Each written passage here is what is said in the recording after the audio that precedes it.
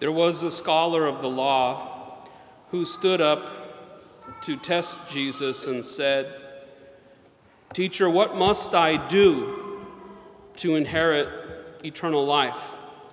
Jesus said to him, "What is written in the law? How do you read it?" He said in reply, "You shall love the Lord your God with all of your heart, with all of your being, with all your strength, and with all of your mind, and your neighbor as yourself." He replied to him, "You have answered correctly. Do this, and you will live." But because he wished to justify himself, he said to Jesus, "And who is my neighbor?" Jesus replied, "A man fell victim to robbers as he went down from Jerusalem to Jericho. They stripped and beat him and went off, leaving him half dead. A priest happened to be going down that road, but when he saw him, he passed by on the opposite side. Likewise, a Levite came to the place, and when he saw him, he passed by on the opposite side. But a Samaritan traveler who came upon him was moved with compassion at the sight. He approached the victim, poured oil and wine over his wounds, and bandaged them. Then he lifted him up on his own animal, took him to an inn, and cared for him.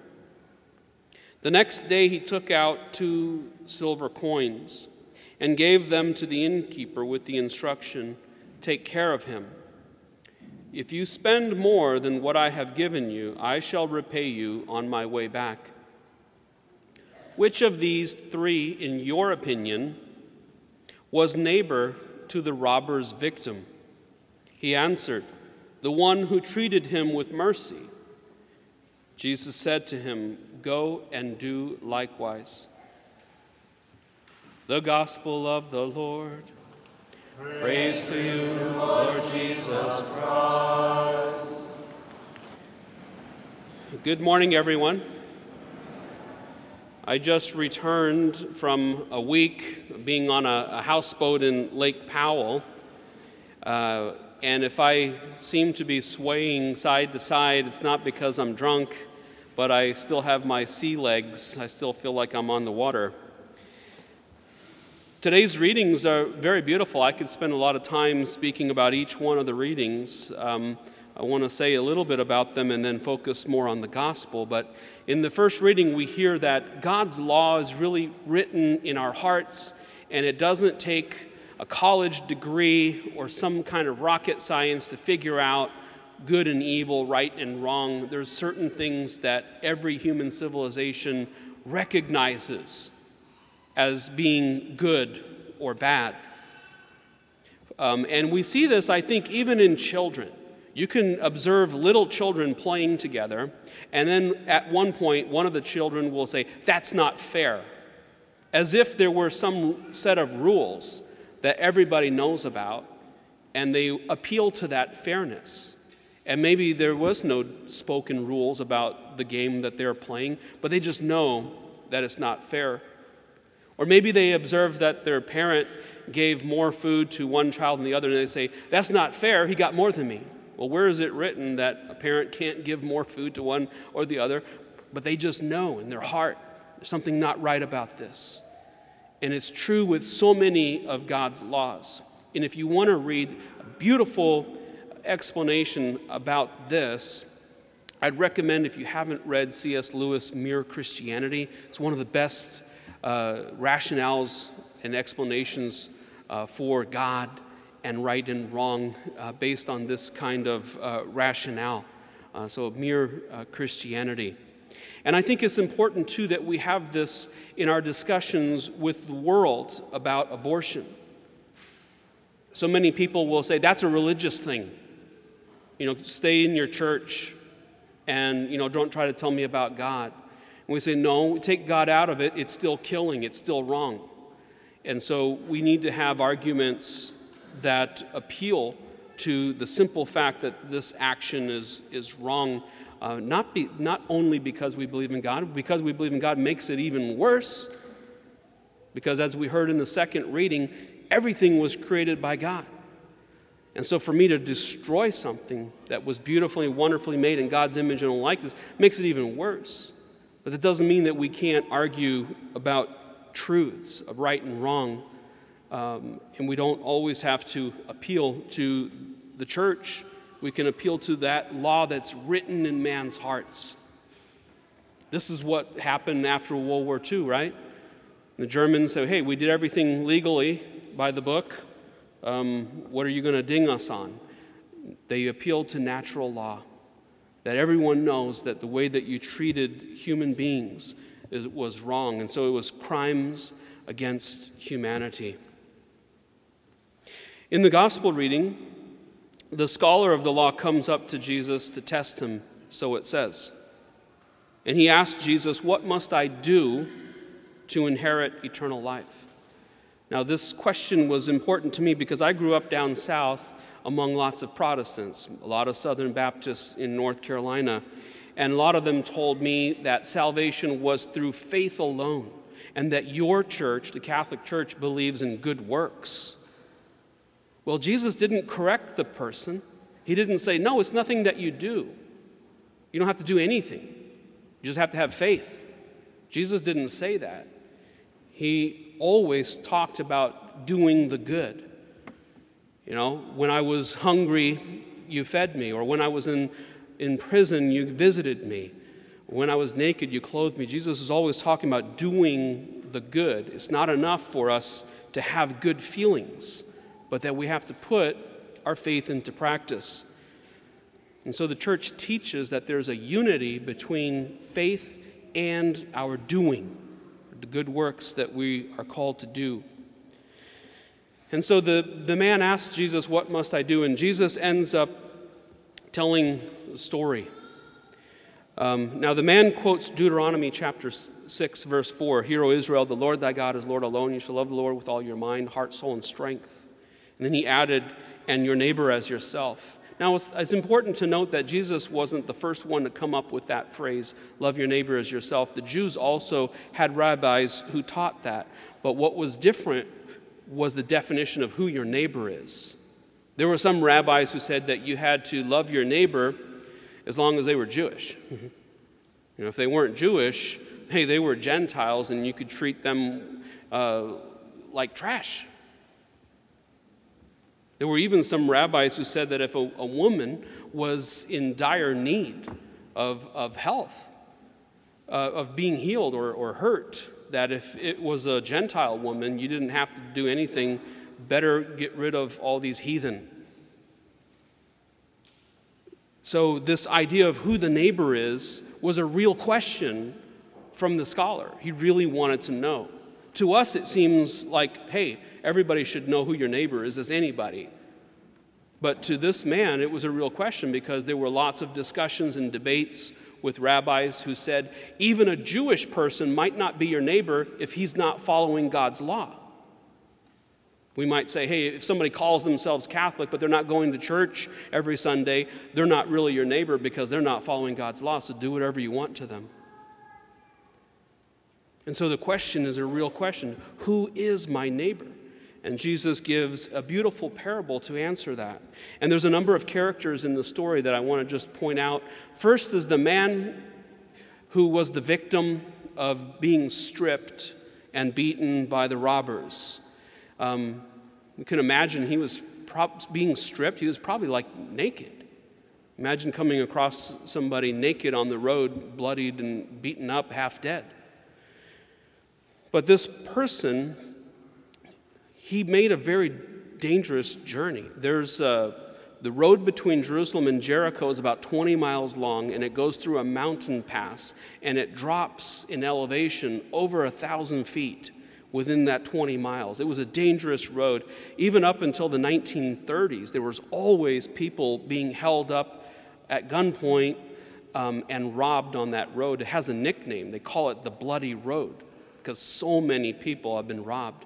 And it was common knowledge that you don't travel that road by yourself. You travel with a group of people because there's safety in numbers. And never travel the road at night. You always travel during the day. Hopefully there were other people on the road and it was safer. So this person who was traveling by himself, somebody might say he deserved his own fate because he was foolish. Why was he out there traveling on the road? I don't know. Perhaps he had to get somewhere and he was desperate. But some people might look and say, he made his bed, let him lay in it. So we have this character who's now desperately in need of being saved. And the first person to come across the person is the priest. And everybody says, oh, the good guy has arrived. And, the priest's going to help him. But the priest goes on the opposite side of the road and walks around him. And to us, maybe that sounds very strange, but this was something that made perfect sense to a Jewish person. There were thousands of priests in the time of Jesus. If they were born to a certain family, they were de facto a priest. And they would receive a summons every once in a while to say, it's your turn to offer a sacrifice in the temple. And so if you were born of a certain family, you might get a summons. It's your turn to come and be a priest. And so probably this person who was the priest was traveling to Jerusalem to perform his duty, his function as a priest in the temple. Now the law said that if you touch a dead body, you would be unclean for 7 days, until 7 days, and then you were ritually purified. And while unclean, you were unable to go to the temple, unable to pray. And so the priest is probably thinking, this guy is half dead. He might die in my arms. And then I can't do my function as a priest. And I might say to myself, well, that was a bad priest, but I've done that probably myself. Driving, see somebody on the side of the road who's flat tire or run out of gas. I could easily stop and help them, but I look at my watch, I have mass in 20 minutes. I got to get to the church.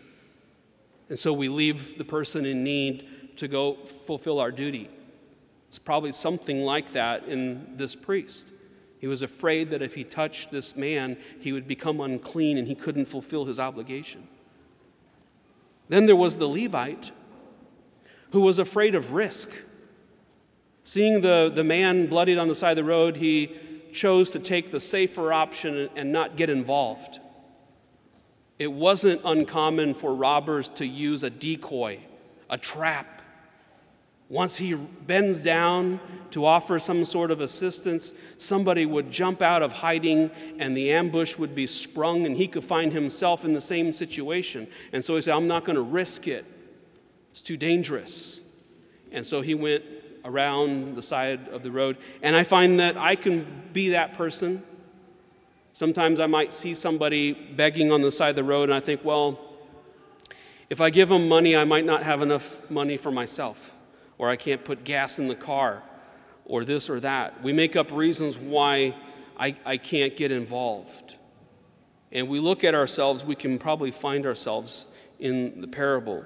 And then finally, the person who's supposed to be the villain, the Samaritan, the one who was an enemy of the Jews, he's traveling and he comes across this person. He's the only one who stops and pours the oil, pours the wine, bandages his wounds, takes him on his own animal.